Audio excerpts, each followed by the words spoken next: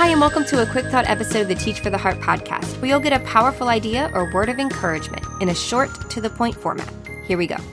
In our last quick thought episode, we talked about this illustration of us being on a narrow road with two ditches on either side. And we said that in so many areas of our society or our own lives, there is this idea of there's an extreme or a mistake on both sides that we want to avoid, and we want to find balance in many, many areas and avoid both extremes, right? And we applied it last time to the number of hours or the amount that we work as a teacher.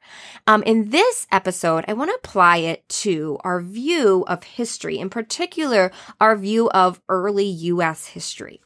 I think this is an issue that kind of is becoming more and more in the forefront, or it's just kind of coming up more and more often. And I think there are two ditches that we want to avoid when it comes to our view of U.S. history. One ditch is to have an overly negative view and to view everything in terms of like oppression, okay? Oppressor and oppressed. The other extreme is to have an overly positive view where we want to whitewash everything and see everything kind of through rose-colored glasses and say everything was great in our founding era, okay? I think that these are both ditches that we need to avoid. And another thing when it comes to ditches is it's really helpful to recognize which ditch you are more prone to. Okay, so maybe you should ask yourself that right now. When it comes to your view of U.S. history, which ditch do you lean to? Which ditch feels more comfortable for you? There's almost always a ditch that you're almost like, but I kind of like this ditch. It feels right to me, you know, the negative view or the positive view. One of those resonates more with you based on your background and experience and whatever else, okay? But we have to be aware of both ditches, remember, and seek to land in the middle ground. And I was going to spend time really exploring both of those ditches, but I think our time is better spent, we only have a few minutes today, exploring the middle ground and where do we want to be in relationship to our view of history as Christians, as teachers. Whether you teach history or not, this is still an important thing to think about. So I think it's important to think, first of all, back up a little bit and look at the biblical perspective, right? That God is at work in history. He uses both good and evil people to accomplish his purposes. And that man is flawed. Man is extremely flawed. We're studying at our church 1st and 2nd Samuel in the life of David. He is Israel's greatest king, possibly one of the greatest kings in the history of the universe. And yet his incident with Bathsheba and Uriah is just horrible. And it's just an example of how every leader is flawed at their core, because we as humans are flawed at our core because of sin. And so I think that whether or not you can, if you're in a public school, you may or may not be able to share all of this with your students, but as we're framing our own view, we have to look at history and realize every generation, every movement is marred by sin. But God is at work through them, right? God is at work through flawed humans.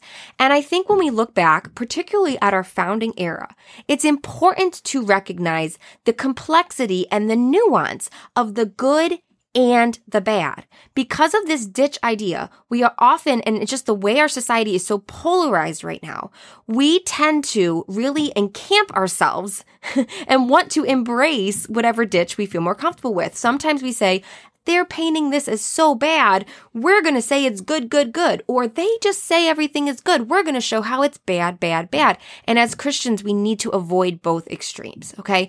We need to, in our own considerations, or especially if you're a history teacher, explore and delve into both the good and the bad, right? And embrace this idea that we're not looking back with this moral superiority as if like, oh, we in the 21st century have it all figured out and are doing everything right, because we're not. People will look back on our history and say, man, they did a lot of good. Look at all the good things that happened. Look at all the bad things that were happening. Okay.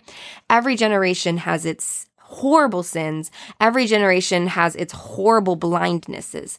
And I think we should study them and explore them and learn from them, while also recognizing all the good that happened, all the great things that were done, all the ways God used people, and all the great things that people did. And so I just think that concept of flawed people doing their best is really important. And it's important for us to recognize, because otherwise we get this, I don't know, there's just so many dangers in both ditches, right? We don't want to become proud and say, I would never make those mistakes. We would never do that, because the truth is we could. We do.